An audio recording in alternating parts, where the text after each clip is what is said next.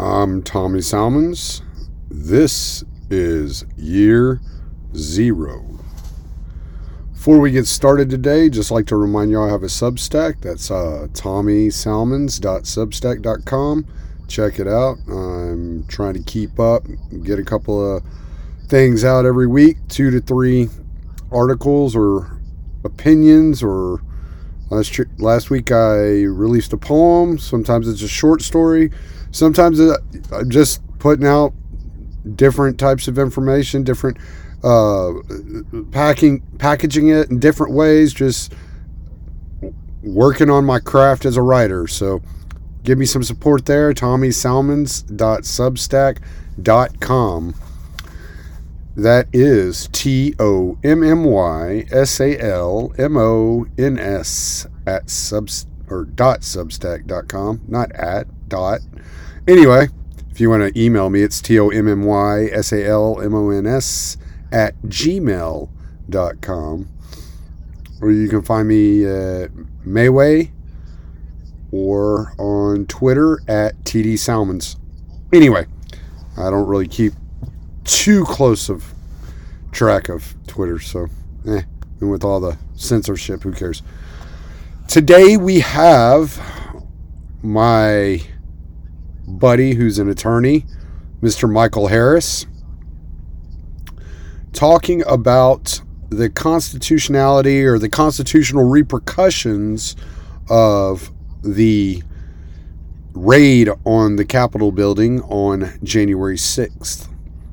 It's something we've tried to record once before, and it didn't work out, but we got it out as much as possible today. We had some internet problems, some connections issues, disconnected a couple of times, and it might be a little choppy in places, but I think you'll get a lot out of this. Michael's always a lot of fun to talk to, so enjoy.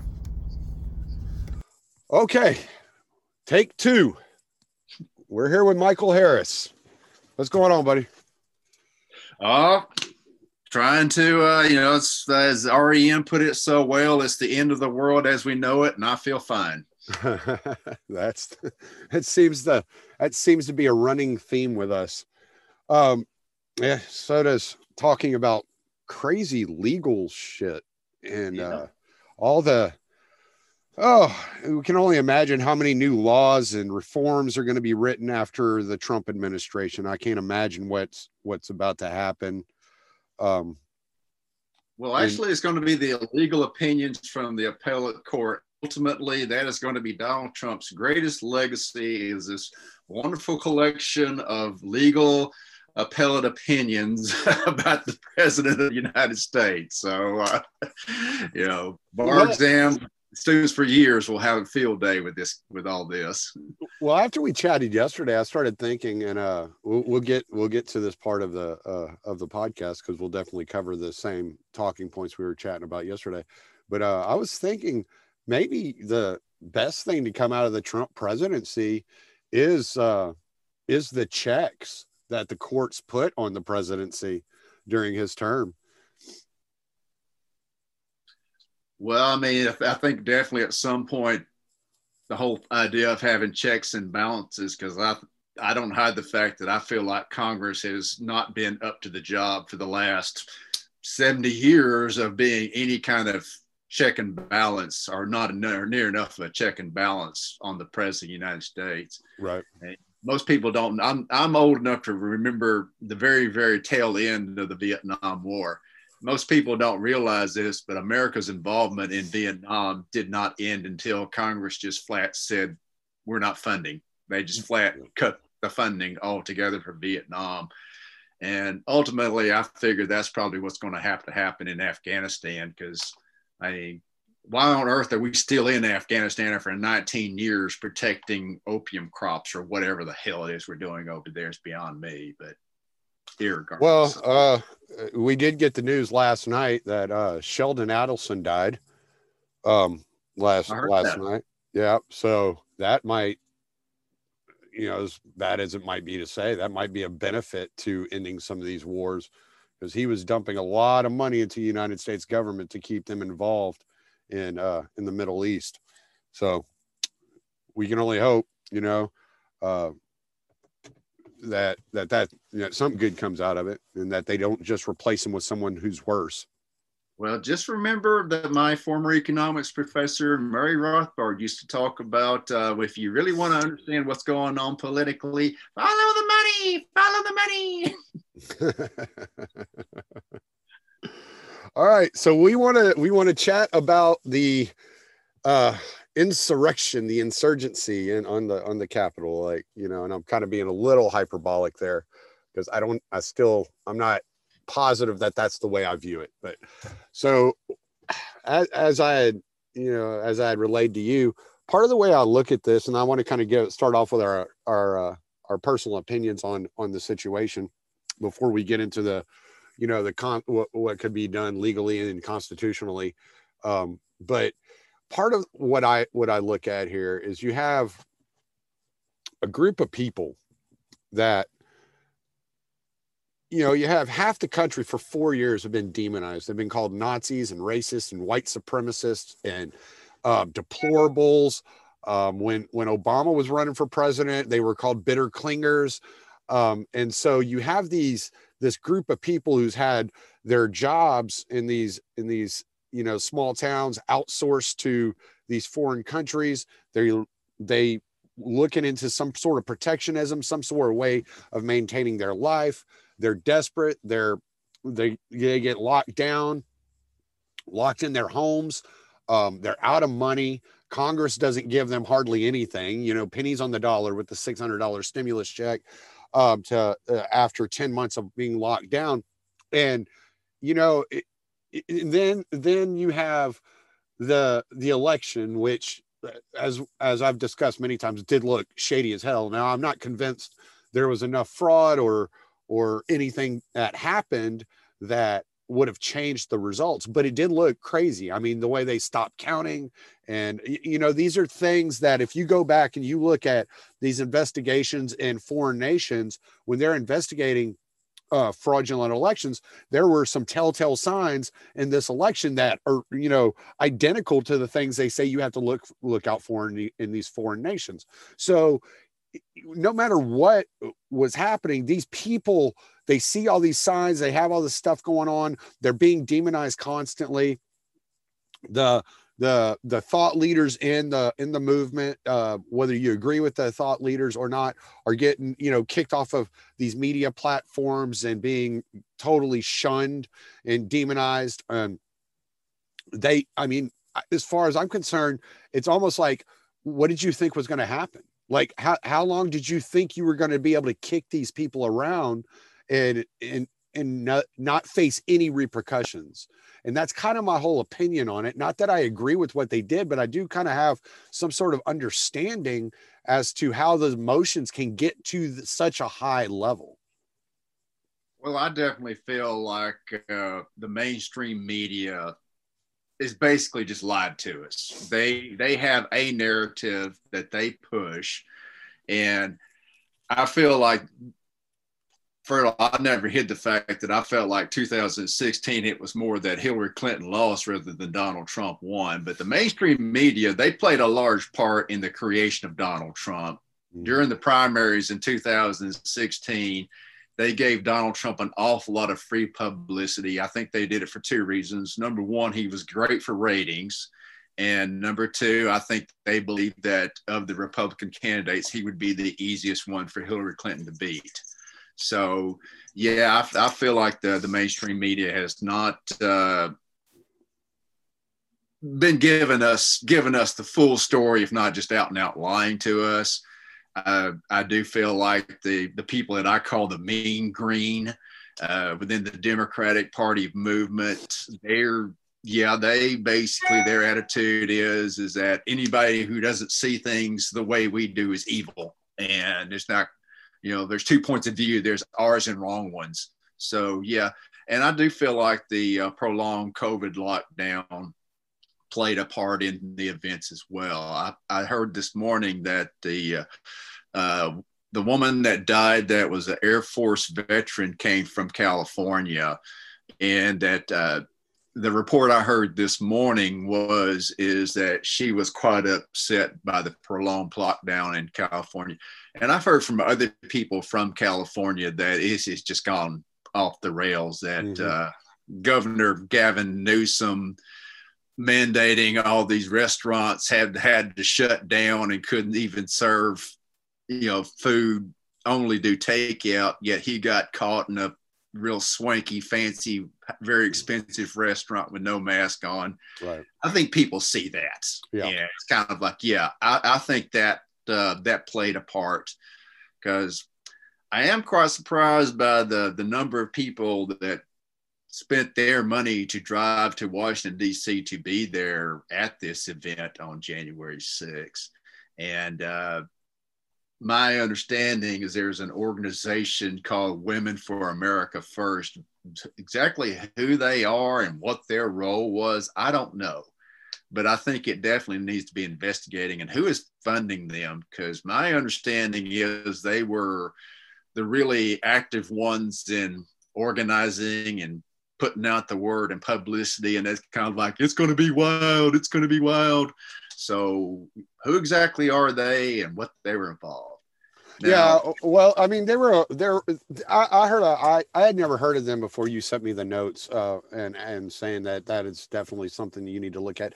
But there are other people too. Like every once in a while, maybe like once or twice a week, I'll just flip over onto Band.video and I'll check out and see what Alex Jones is saying. Because this is I listen to a little bit of everything. I listen to progressives. And I just kind of trying to get the temperature as to what they're talking about, where they're coming from, where maybe their narratives aren't meeting or aren't lining up. And so he was really pushing it too for quite a while. For about a month, he was advertising it. So there are a lot of those types of voices that are out there that have huge crowds that were pushing, showing up. I'm actually a little surprised there weren't more people, but I did hear it was something like, I don't know, like the week before the march or the rally or whatever you want to call it, they a lot of these airlines, because they had limited so much of their traffic due to COVID, and they had limited the amount of flights that were going out, the airlines booked up. You couldn't even fly to DC from any major city in the United States. They had completely just like shut down the flights to DC because so many people were buying flights to DC. So this was obviously, a last like call of the unheard, or a call of those desperate voices who maybe some of them were using their last dollars to go in and have their voices heard. And what I find a little bit despicable about the whole situation is that during all of this, and with so much tension, you had from November 3rd to January 6th. Okay, that's 2 months. And during all of this, with the creation of so much tension and so many voices out there screaming and shouting, how did you not know that at least giving, lip service to an investigation was probably smarter than just saying, no, you're all a bunch of conspiracy theorists? Like you're not even you're talking about, it was something, I heard something like 60 or 65% of Republican voters from last November believed that there needed to be an investigation, and that there was major fraud. So you're talking about a vast majority of Republicans. You're talking, what is that, about 50 some odd million people that were fired up and amped up. And as a truck driver, a lot of times I don't spend a lot of time talking to other people in person about politics, but I always recognize when somebody is talking. And I can't tell you how many times between November 3rd and January 6th, I heard some just average person explaining the constitutional process and what Trump can do to still win and why they need to do an investigation and where all this, all the, affidavits that were signed and all these weird, occurrences in the election. And I'm like, this isn't normal. Like, I don't normally go around and hear a lot of people talking about these types of things that I'm paying attention to. But this was a big deal. And a lot of people believed that the election was stolen and they were really upset. And I think at least paying lip service to it would have kind of, backed off a lot of the tensions. Well, I feel like people have every right to feel like, hey, there might have been something inappropriate, and people can just feel like whatever they want to. Mm-hmm. Now, I don't think there's any doubt that this was an unusual election because of the whole pandemic led to an incredibly large number of mail-in voting. Absolutely. And it's no massive secret that mail-in voting is where you got the highest chance of shenanigans going on. Mm-hmm. So now, me personally, I voted early in Texas. I physically appeared at a polling station. I showed my Texas driver's license to certify that I am who I say I am. So I feel like my vote was appropriate. Now, right. I'm not real wild about the governor of Texas mandating that all mail-in ballots had to be dropped in only one box in every county, and that sure looks like that's kind of like voter suppression in urban counties, sir. So to me, I would be perfectly okay with saying that, hey, you know what, you got to physically appear at an authorized polling station with a validly approved ID in order to vote. Right. I would be okay with that. But you know what you didn't hear in Texas, and I get where you're coming from about some of Harris County is like a huge county, so I get where you're coming from. Some of these counties are just massive and they're gigantic, and you're talking about people driving an hour and a half, 2 hours to go drop off a ballot in some cases. So I completely understand what your argument is. But the one thing you didn't hear about in Texas is all these votes just suddenly appearing because they were already centralized. They were already in one place. So that might've been the thought process behind it. I don't know. I'm just saying. So that is a benefit of the way they did it. Well, also here in Texas, they allowed them to start counting the early ballots like mine before the day of the election. Right. Whereas my understanding is that in Pennsylvania and Georgia, they were not allowed by state law to start counting the early ballots until the day of the election. So that was what they're saying creates. Now, I'm not from Pennsylvania. I can't say anything about the election laws in Pennsylvania or Georgia. I will say this, that one of the journalists that I do respect is Megyn Kelly, who was with Fox, was with NBC. I don't know if you want to call her a mainstream journalist anymore because she's kind of parted company, but I do respect her. And I will also say when it comes to legal issues, Megyn Kelly was a lawyer for a very prominent law firm called Jones Day. I started off in the mailroom of the Dallas branch of Jones Day. Okay, so I know something about this law firm. They offered her a partner position. So she's more than just a pretty face when it comes to legal issues. She said that she has read all the pleadings relating to the allegations of fraudulent elections that were filed with the courts, many of them in front of judges that were appointed by Donald Trump. And the main thing that she has said was they don't allege any solid facts. Basically, it's just a whole lot of people felt like it was fraudulent. Right. Now, the podcast that you and I did with Texas Attorney General Ken Paxton's lawsuit where the state of Texas sued Pennsylvania and 3 other states, that was I did read his pleadings in that case, and it was the same thing. They did not really allege any solid facts. Now, I've been reading probable cause affidavits in criminal cases for 20 years in the state of Texas. I mean, it's one thing for people to go on television and say, we feel this, we feel that. But it's something entirely different when you file an actual pleading with a court and put your name on it and swear under penalty of perjury to say, these are the facts that we are alleging. So, I mean, I've gotten criminal cases thrown out because officers say, well, I just felt like there was something wrong going on. Well, you feel whatever the hell you want to, but you have to kind of like articulate some facts and put it in a probable cause affidavit. Right. So that's the reason why I feel like. And also, I heard an interview of former New Jersey Governor Chris Christie, who used to say he was a friend of Donald Trump. And he says that, yes, while there was some irregularities in this election, so just like there's irregularities in practically every other election, but he says that he doesn't see enough evidence that these irregularities led to enough to change the outcome in any one particular state.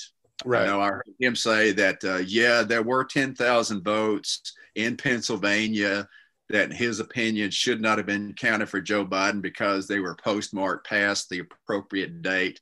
He said, however, Joe Biden won Pennsylvania by way more than 10,000 votes. So even if you take away those 10,000 votes, it doesn't matter. Right. And, right. So, yeah, I think the bigger argument in Pennsylvania was there was the way that they changed the mail-in ballot law. I think that was the main argument that was coming out of Pennsylvania that sounded like it had some teeth, because the lower court judge actually said this lawsuit has merit, so we're going to send it up to the Supreme Court of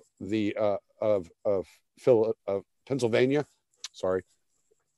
And when they got in front of that judge said, you should have filed this lawsuit earlier.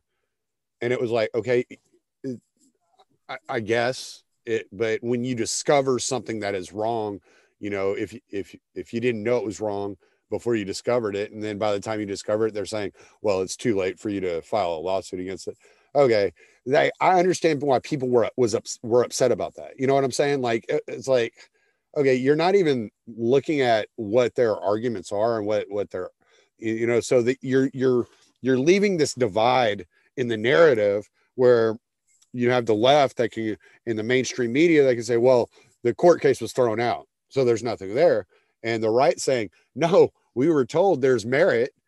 They just said that that the lawsuit was filed too late. So it's kind of like this weird, and you're never going to, that's a divide. Like I said, if you would have had like, and I think this was where you had like the Josh Hawley, Ted Cruz argument that made any sense, was like, let's just investigate this, because there are so many people that believe that this was fraudulent, that this could get really ugly, you know, if they lose all confidence in the institutions of the United States.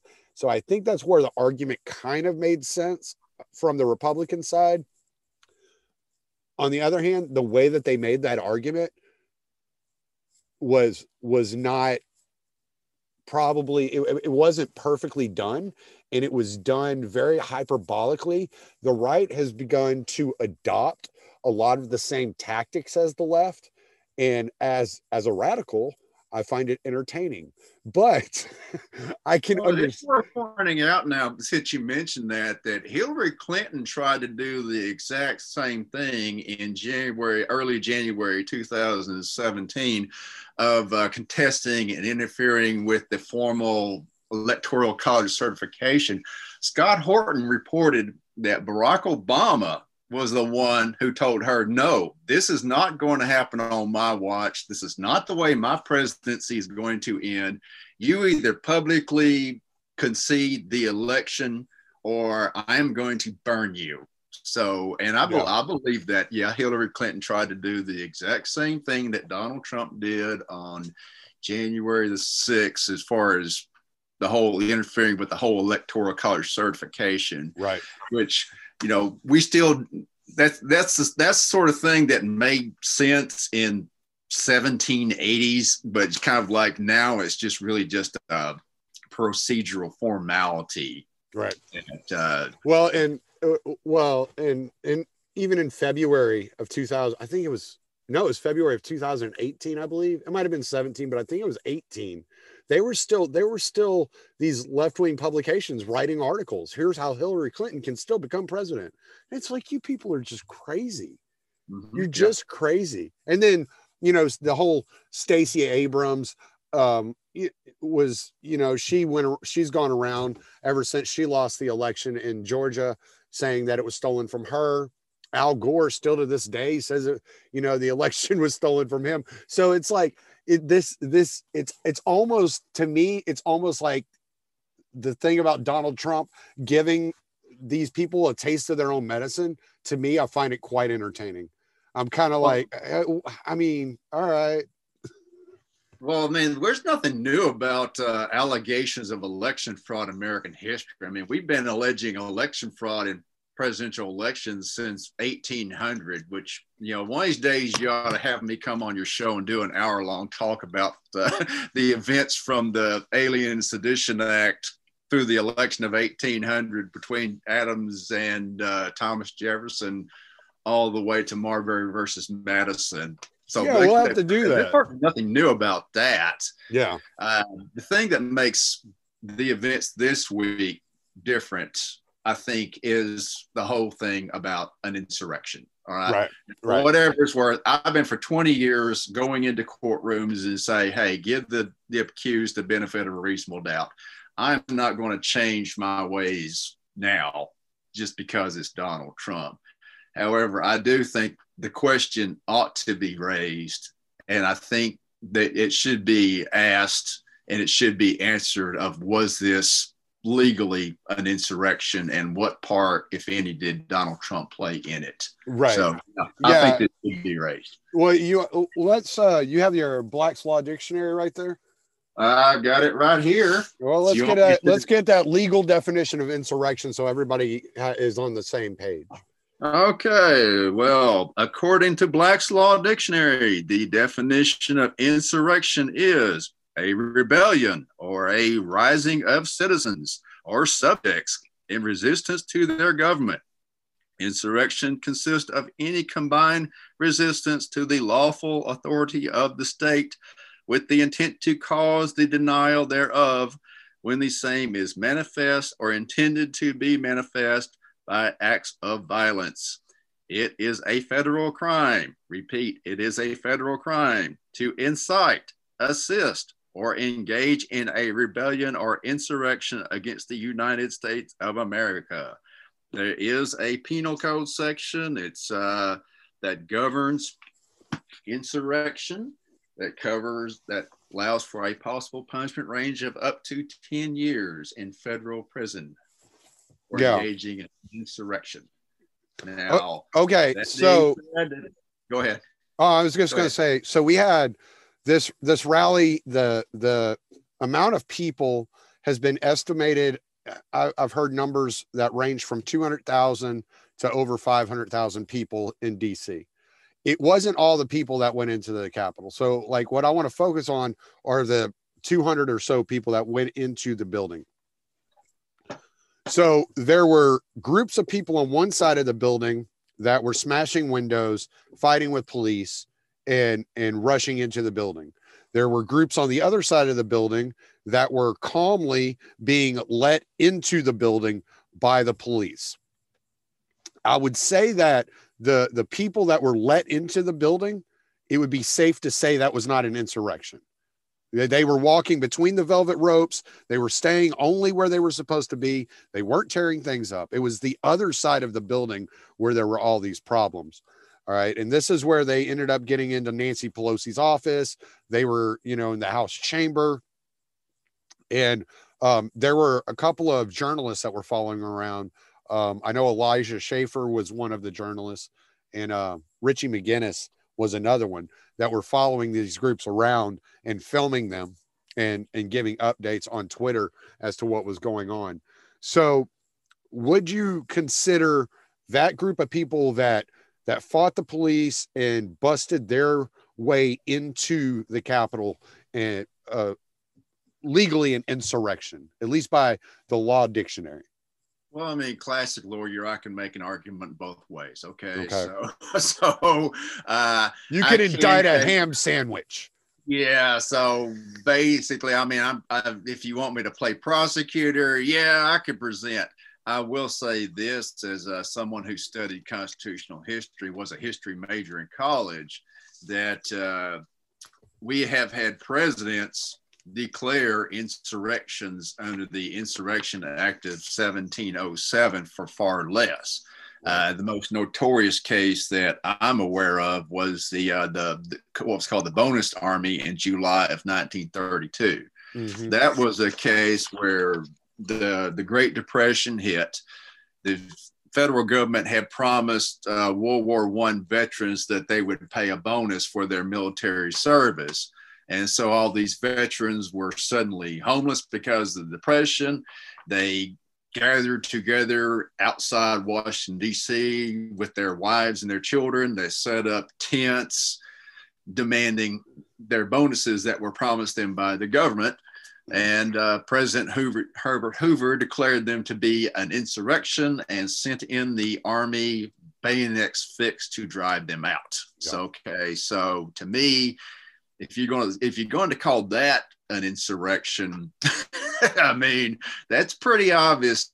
That sets the bar pretty low, in my opinion. It really does. Yes, you're right. You're right about that. Yeah. But on the other hand, as a defense lawyer, I could say that, hey, this was just a political protest that got out of hand. That, I mean, I think you'd have to admit there was some rioting going on, but a political protest that got out of hand does not necessarily mean an insurrection. I think the key fact is going to be just how much force was used. I did not see like AR-15s being carried, that sort of thing. I did see video of. I'm sorry. Go ahead. I was going to say I did see somebody walking around with a large number of double loop zip ties that you use to kind of improvise handcuff people. Right. And I'm kind of like, gee, buddy, what were you planning on doing with those? All right, like that. Right.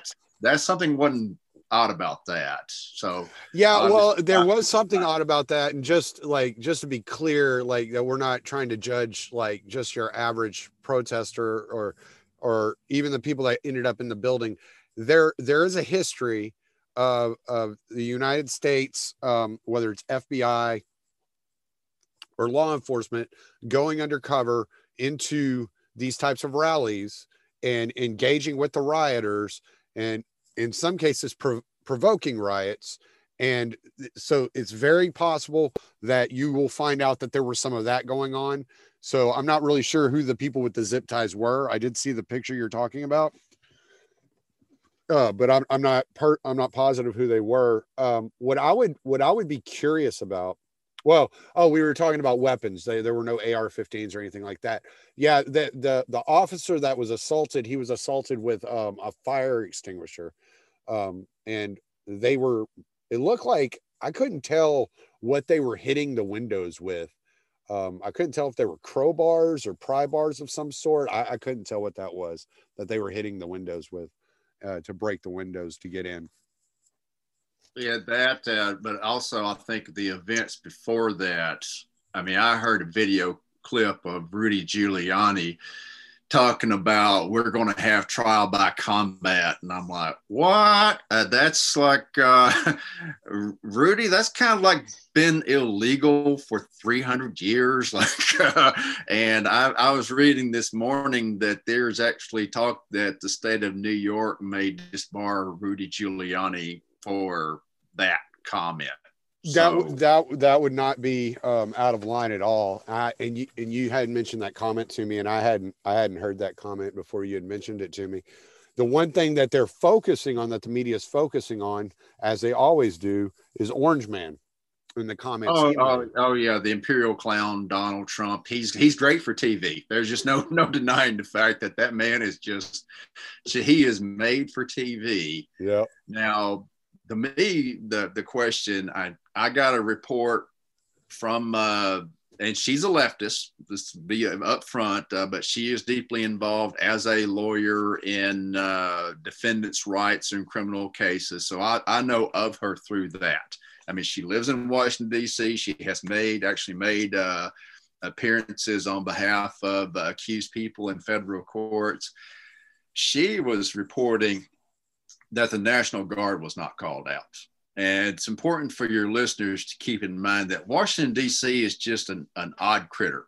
Mm-hmm. I mean, ordinarily, a city chief of police can call the governor to call out a National Guard when things start getting out of hand.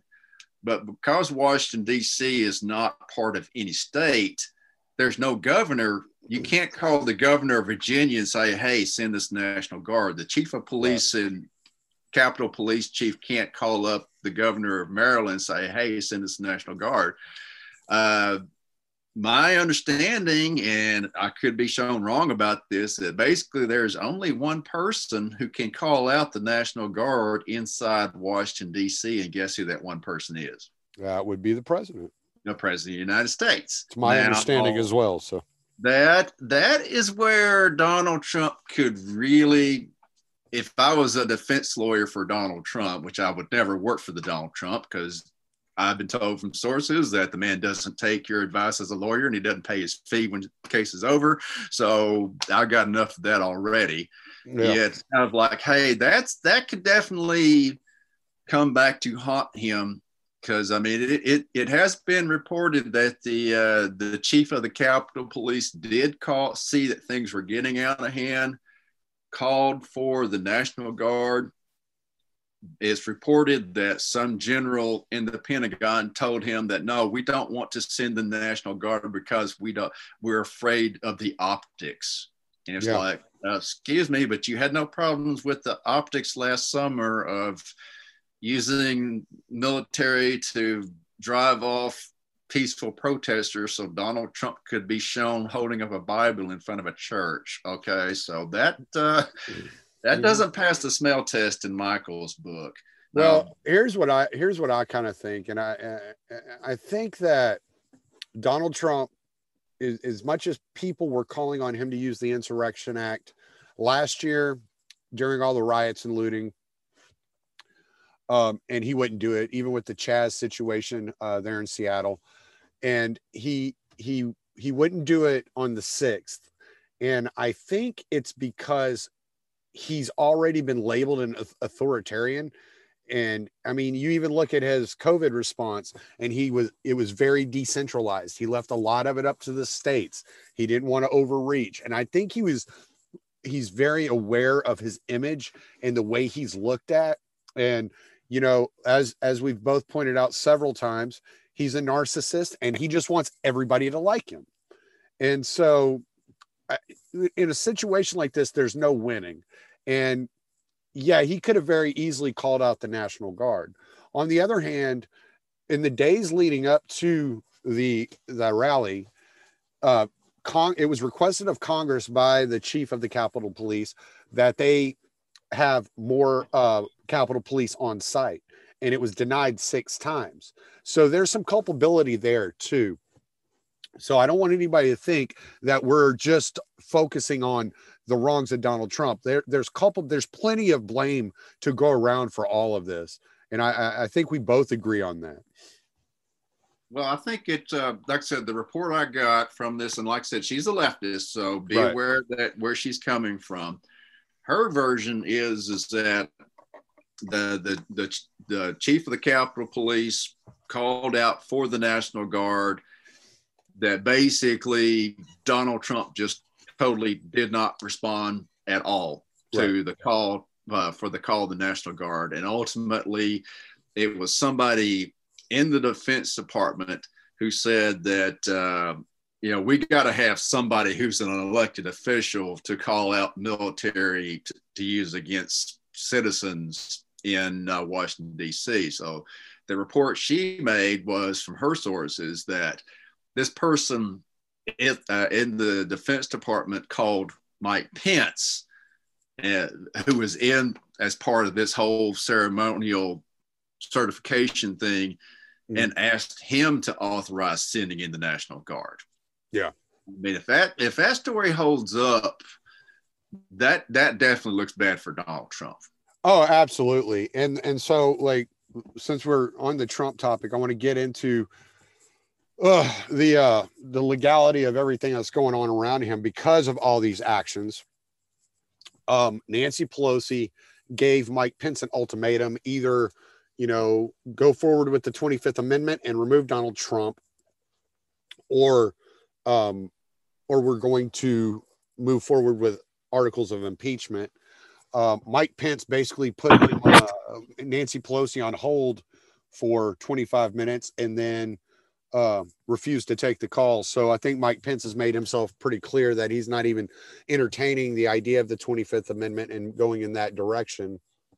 Then First, I think your listeners should know about what the 25th Amendment is in case they're not constitutional scholars. I mean, it's come in several movies. Basically, the 25th Amendment got approved after the John F. Kennedy assassination.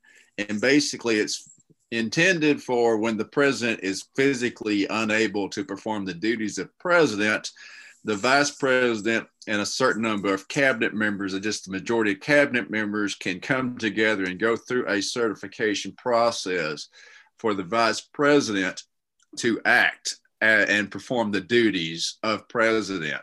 Because the Constitution is set up that if the president dies, the vice president becomes president. Well, kind of like the question after Kennedy assassination is say that Kennedy was laying in a coma with the head wound in Parkland Hospital in Dallas for God only knows how long.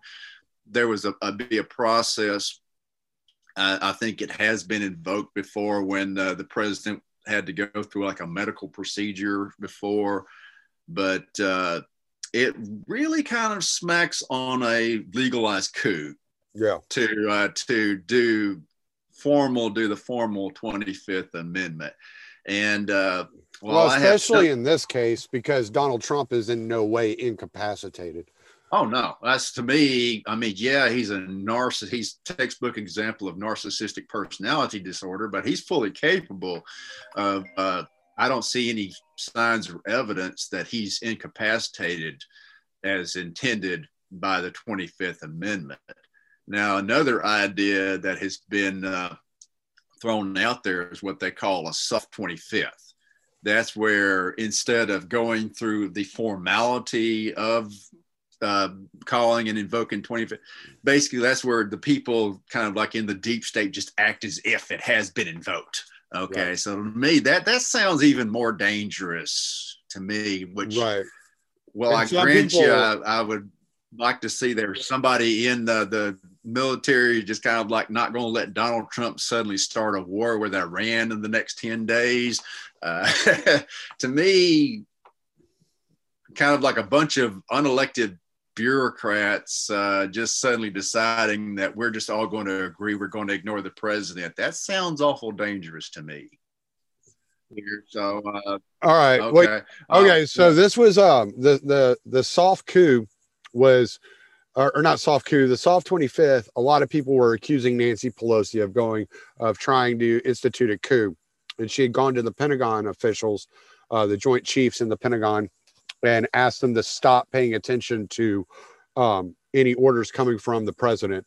So this was what the news stories and that a lot of the narrative was going around for the last couple of days, that Nancy Pelosi was trying to institute a coup. But am I mistaken? I wouldn't put it past her. Am I mistaken that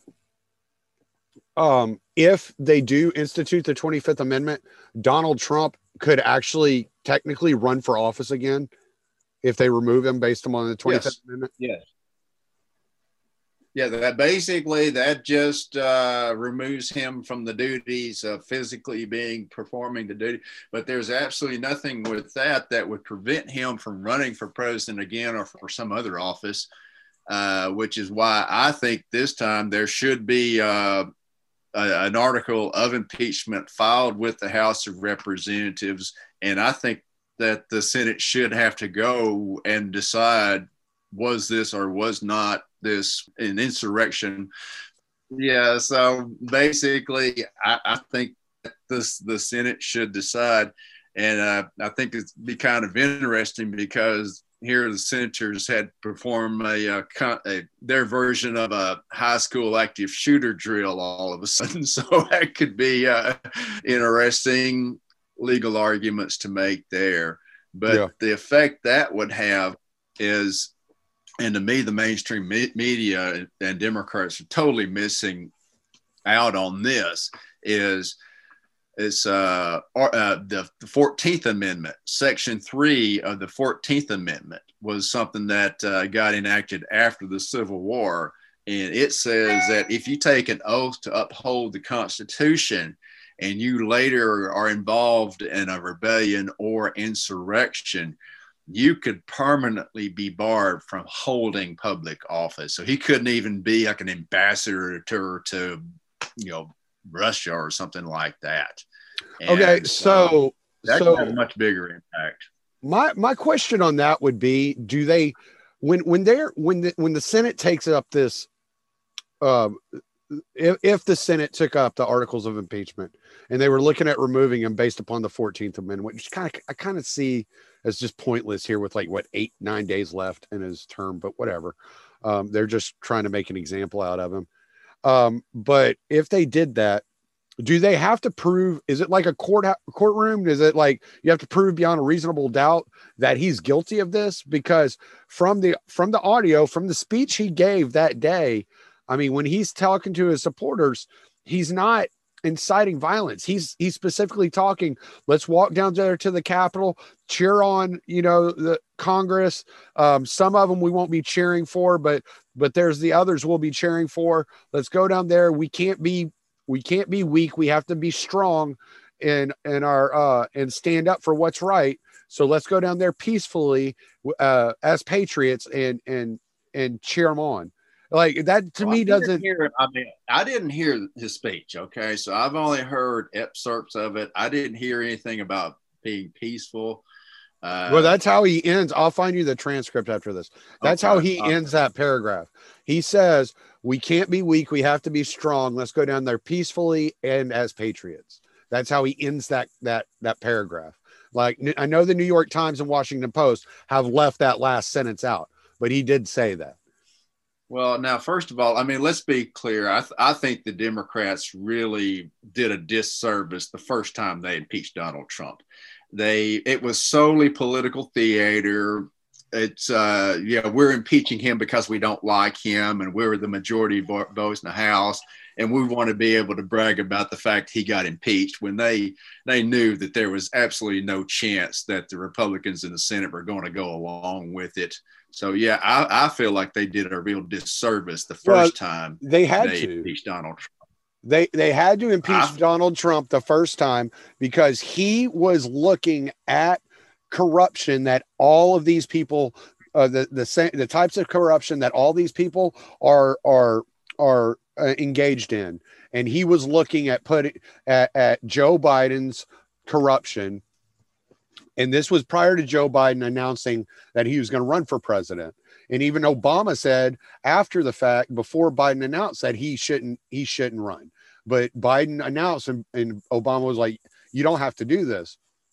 But he was looking into the typical Washington establishment corruption, and they couldn't have it. They couldn't allow him to go through with investigating senators and vice presidents that are involved in benefiting their family members in foreign exploits. They can't allow that because they're all doing it.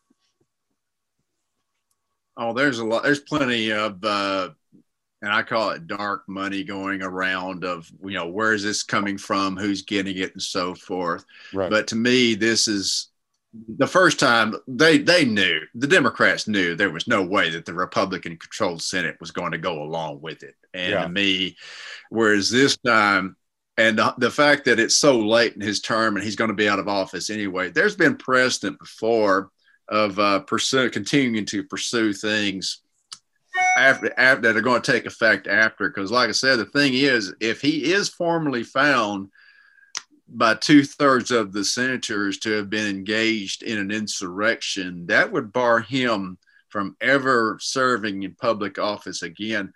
And the real question I have is, what kind of effect would it have on these people that are blatantly pandering to Donald Trump supporters? Like, I know that the ones I know the best are the congressmen from my congressional district, Lance Gooden, and the two senators, Ted Cruz and John Cornyn. Mm-hmm.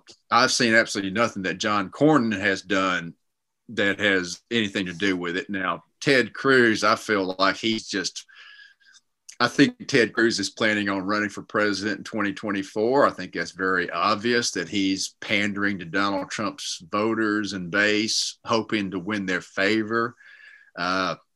Now, Lance Gooden, I have plenty of problems with Lance Gooden as well, even though previously I did vote for both Ted Cruz and Lance Gooden. That was not too proud of that right at this point in time, but that's, neither here nor there. You live, you learn. To me, you live and learn, which at the time I felt like they were the lesser of evils. Okay. Now, to me, I will say that in my district, the majority of people are Donald Trump supporters. But to me, Lance Gooden is just basically bragging about the fact that he's Donald Trump's little sock puppet. And, he does this at taxpayer expense, which really irks me. So I don't like that. And I don't deny that I don't like that. So to me, having it, and like I said, I think just for future, it ought to be just addressed really. Okay, was this legally an insurrection, and what part did Donald Trump play in it? And I personally think the hard part is he's going to have to explain is where at what point was the National Guard called out? So if they can show, the legal term is affirmative links. If they can show affirmative links that they requested to call out the National Guard and he deliberately did not call out the National Guard, that looks awful bad for Donald Trump. At this time, I can't say. I cannot say whether that's what happened or that did not happen. But I think that should be asked. In a situation like that, okay, that wouldn't be considered inciting, but is that basically like participating in some way, shape, or form, giving cover to, like, aiding and abetting? Like, how would a charge like that come down on him? Well, I mean, the fact that it was the executive branch versus the legislative branch. Now, I'm not one of these people that considers the halls of Congress to be the temple of democracy as is portrayed by, so many people. But I think you have to kind of like say, hey, this could be seen as the executive basically sending a mob to take over and run off the legislative branch. And I've never been aware of that in American history, but I can see that from my study of the founders, that did not go over very well with because in my study of history, I think it was very obvious that the man they had in mind when they created the position of the president of the United States was George Washington. I think everybody knew George Washington was going to be the first president of the United States. Now, like I said, when comes to the founding of the Constitution, let's be clear, it was basically 75, roughly 70 white male property owners meeting in private that created the Constitution. Yet, I mean, when I became a lawyer, I took an oath to uphold and defend the Constitution. That oath meant something to me. I can't speak for every other lawyer out there, but it creates. I think the fact that it's the president sending a mob to take on Congress, that definitely raises a lot of issues. No, I think you're right, and I think by reaching back to original intent of the Constitution, we can really find out how it should have been handled, and there absolutely should have been a duel. That's my opinion. A duel? Yeah, a duel. They should have had a duel. Okay. Who's not a have Donald Trump duel Nancy Pelosi? No, I want to see Biden and Trump in a cage match. I honestly do. Okay. Yeah, Donald Trump would have his limo drivers fight him. I mean, come on, Donald Trump is all but no. He reminds me of those guys in high school that ran around like, you ought to go get people, you ought to do this, you ought to do that, and then basically it's kind of like he encouraged other people to fight and was real good at talking trash to other people. But not that Joe Biden is obviously past his prime. So, now Joe Biden is somebody we may want to think about invoking the 25th Amendment on. So don't be surprised if you see that happen in the next 4 years. Oh, I won't be. I won't be. I think Joe Biden's going to get in there, and I think they're going to use his mental decline against him, and they're going to try to get him to step down. And he's going to, and if he refuses, they will invoke the 25th. I think that's what Nancy Pelosi was posturing about in August in drawing up a council about the 25th Amendment. I don't think it had anything to do with Donald Trump. I think it had to do with Joe Biden. Well, the thing is to the best of my knowledge, the only time it's been invoked is when a president had a medical procedure, right? And it was only intended to be, just in case the president slips into a coma, we're ready in case the Russians launch nuclear weapons or whatever. So, I mean, is there any evidence that Joe Biden isn't in a coma? Well, I mean, I would say he doesn't have his cognitive fastball anymore yet. I'll also I question whether Donald Trump ever even had one, so I'll take that for what it is. No, I think I look at Donald Trump. He's more of a knuckleball pitcher. Yep. That's definitely he's actually, I've heard that when he was young, he was actually a pretty darn good baseball player for whatever that's worth. So, All-American pastime. I have heard that. Make him king for life. Well, I don't know if you're aware of that, but actually that was Alexander Hamilton's idea for the president, that the president would basically be an elected king that would serve their entire life. And that basically he wanted George Washington to be the elected king until George Washington died. And it's pretty obvious who Alexander Hamilton had in mind for the second elected king for life. And it's widely believed that actually the people who wrote the Constitution made the provision that the president had to be a native-born American specifically to keep Alexander Hamilton from becoming president. Yeah. One of the things that I find really interesting is the way that the Congress has handled the entire Trump presidency, and how the establishment has kind of, I don't know how to put it exactly. I had it on the tip of my tongue and now I'm kind of like struggling with it. But the way that the establishment has kind of, especially on the Republican side, like you said, John Cornyn is being awful quiet.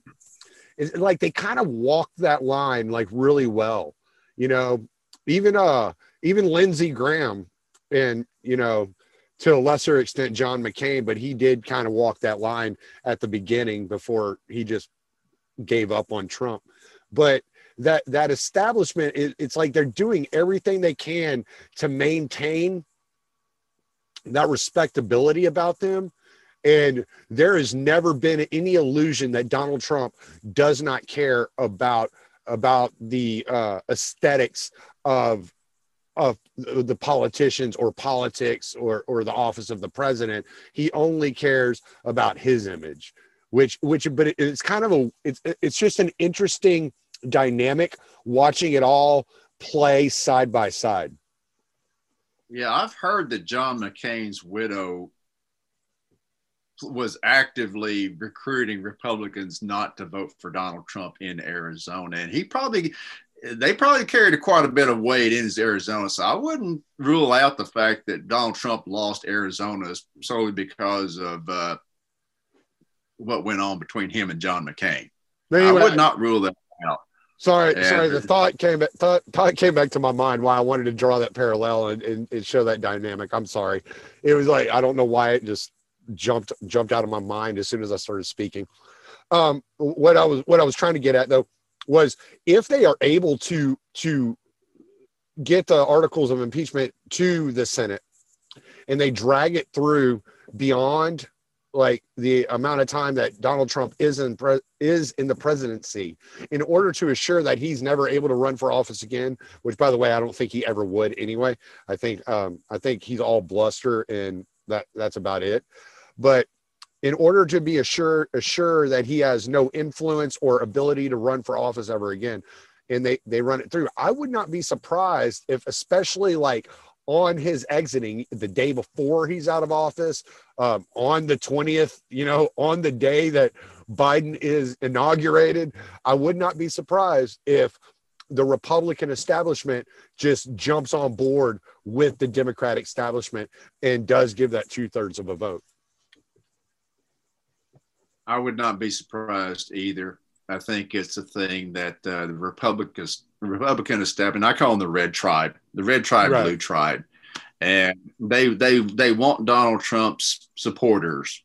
They don't want Donald Trump, and I think the loss of the 2 Senate seats in Georgia showed them that hey, we can't depend on this guy because I mean, first of all, I don't know if you know anything about that Senator Kelly Loeffler, that she was appointed by the governor to fill out somebody else's term. I don't know who off the top of my head. She kind of strikes me as being like a rich man's trophy wife. So the one interview I saw of her, I was extremely unimpressed with her. And multiple reports that when Congress first found out about the COVID-19 virus, the first thing she did was contact her personal stockbroker and sell off all her stocks before the stock market went down. So kind of like, hey, great public service act there, honey. Like that sure looks an awful lot like insider trading to me. Right. But to me, she was a lousy candidate. So I don't know why on earth the governor picked her. I guess her husband had a lot of money. Yeah. So, but I'm going to disagree with you because I'm going to disagree with you because we had talked about her yesterday and I looked it up and she was the one I was thinking of. She was one of like something like 60 candidates that had primaried Republicans that were QAnon supporters. And the more QAnon supporters in DC, the better, if you ask me. Well, little I know about QAnon, basically it's kind of like the idea of a child sex ring run by elites. It's kind of like Jeffrey Epstein. It looks like they're claiming that Jeffrey Epstein was kind of like the leader of it. And I'm sorry, but Donald Trump had an awful lot of connections to Jeffrey Epstein. I still to this day believe that somebody got to Jeffrey Epstein. He did not commit suicide. Now, whether that somebody was connected to Donald Trump or Bill Clinton or William Prince Barr. Andrew, that I don't know. I think the truth has been hidden about that. But Absolutely. It's kind of like, hey, Donald Trump was running around in the same circles as Bill and Hillary Clinton. You can go on the internet and go photos of the Clinton at Donald Trump's wedding and see how palsy they were. Oh yeah. Donald Trump, when Hillary Clinton ran as senator for New York, Donald Trump was one of her biggest contributors. I have heard reports that it was actually Bill Clinton who encouraged Donald Trump to run for president as a Republican, thinking that he would be the easiest one for Hillary to beat. Yeah. So, yeah, that like says, I know very little about Georgia. I don't keep up a whole lot with Georgia senators, but like says to me, I thought Kelly Loeffler was a lousy candidate. Well, and my argument for wanting as many QAnon supporters in DC as possible is because if you think Donald Trump has been absurd for the last 4 years, wait until you hear these people. They are as absurd gets. And it would just make for the greatest show on earth. to watch Alexandria Ocasio-Cortez go to get up and debate a QAnon supporter. That's what I want.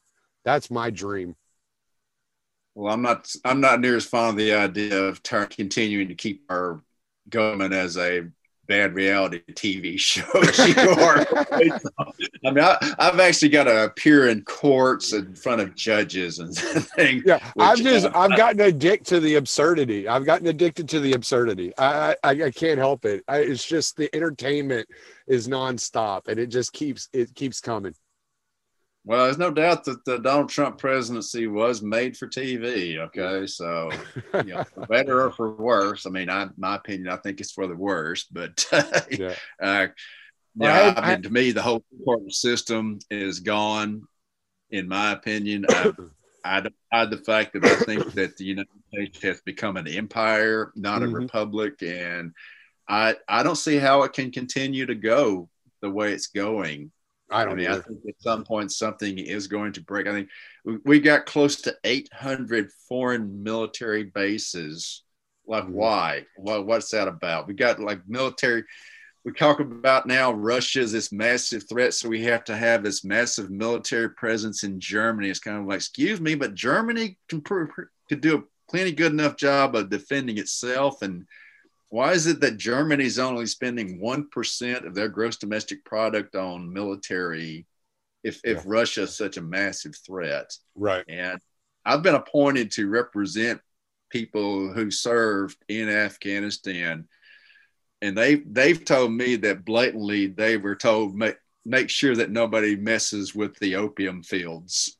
Yeah. They're like, is that what we're doing there for 19 years, protecting opium crops? I mean, you look at the timeline in the linear fashion in which the opium epidemic hit the United States and the war in Afghanistan took place. I mean, correlation is not always causation, but sometimes, Well, I will say this, the area where I truly am disappointed with Donald Trump is the not ending the foreign wars. Yes. Now his defenders kind of like, well, he didn't start any new wars. Well, him, John Bolton and Mike Pompeo sure tried their darndest to start a war with Iran. Okay. But he hasn't ended any of these foreign wars. And that's where I truly am disappointed in Donald Trump, because I figured he would look upon him kind of like as a bad business deal and want to cut his losses. Yep. But I think what former CIA agent Ray McGovern refers to as the Mickey Mouse, and I think he's dead on when he talks about that.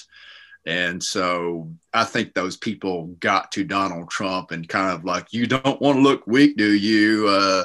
And they knew how to push his buttons to keep the foreign wars going. Yeah. Well, and even on the occasion that he did, finally put his foot down and said, okay, we're getting our troops out of Syria and we're moving them over to Western Iraq or whatever. And they just lied. I mean, we had the former ambassador to Syria, Jim Jeffrey, retire recently and admitted in an interview on Defense One, we just lied to him. We told him that there were less troops there than there were, so we could keep a presence there. I don't doubt it. Yeah, I mean, well, that was part of one of Donald Trump's biggest flaws, and Scott's talked about it. I've talked about it. I know Dave Smith has talked about it. He was not interested in doing the studying. He was not interested in the reading. He was not interested in all the details, and that he manages from a macro position. He's looking across the scale and he's just like, okay, I'm delegating y'all over there. This is what I want to happen over there. I'm delegating y'all over there. This is what I want to happen over there. And he has no idea of the actual detailed information on the ground of what's going on, especially in these foreign conflicts. So therefore they were easily able to deceive him and continue the presence in Syria without him even being aware of it. Well, I think he acts exactly like somebody who spent his entire life working for a family-owned real estate mogul. He's used to, he never had to even answer to stockholders. basically he's used to, go build a building over there and have somebody do it. But as far as him actually having to like roll up his sleeves and shovel dirt, no, he had no clue how to do that. Right. So he could tell people, put my name on this building. That's no problem. He is the absolute master of what we legally refer to as puffery of, I've got the greatest office building on this street. I've got the greatest apartment complex on that street. And I've got the most spectacular casinos. I mean, all that works great when you're a real estate mogul. And the whole thing of, work out these business deals in the last minutes, like, oh, I decided that deal's no good. We got to renegotiate that deal. Well, that works when you're doing real estate in New York City. That does not work when you're dealing with Congress. Right. I think to this day, he does not acknowledge that Congress is a co-equal branch of government. I think he looks at the government as a corporation, and that's how he operated. I didn't think as much as a corporation as a family business. I think he tried to run the executive branch as if it was a family business. Yeah. He brought in his daughter, he brought in his son-in-law to run things. And oh, by the way, it wasn't reported that his son-in-law, Jared Kushner, when the pandemic hit, what did Jared Kushner do? He sent protective equipment to Israel. So our stockpile, I don't know, that was not reported conveniently, even by the mainstream media or the Democrats, that Jared Kushner sent. Nobody's gonna report on Israel in that manner. So they were safe doing that. Oh yeah, that's kind of like the ironic. Israel was sitting back looking at the election between Joe Biden and Donald Trump, and like, okay, we're good. Yeah, whatever. Whoever wins this one, we're set. Yeah, exactly. Just keep the crazy Somalian out of there, and we'll be all right. Yeah. But all right, man. Well, you got anything? Any final comments on the possibility of the of impeachment or the insurrection or anything else? How you look at it and what you're thinking we're going to see going forward? Well, like I said, the whole thing about the calling out the National Guard, that is what I have really got my eye out on, that if they did try to call out the National Guard and Donald Trump refused to do it, that could really be a crucial fact to be on the lookout for. Yeah. Okay. Well, I'm going to have to get on the road. I got about 5 more hours of driving to do. So. All right. That was Michael Harris. I'm Tommy Salmons. Late.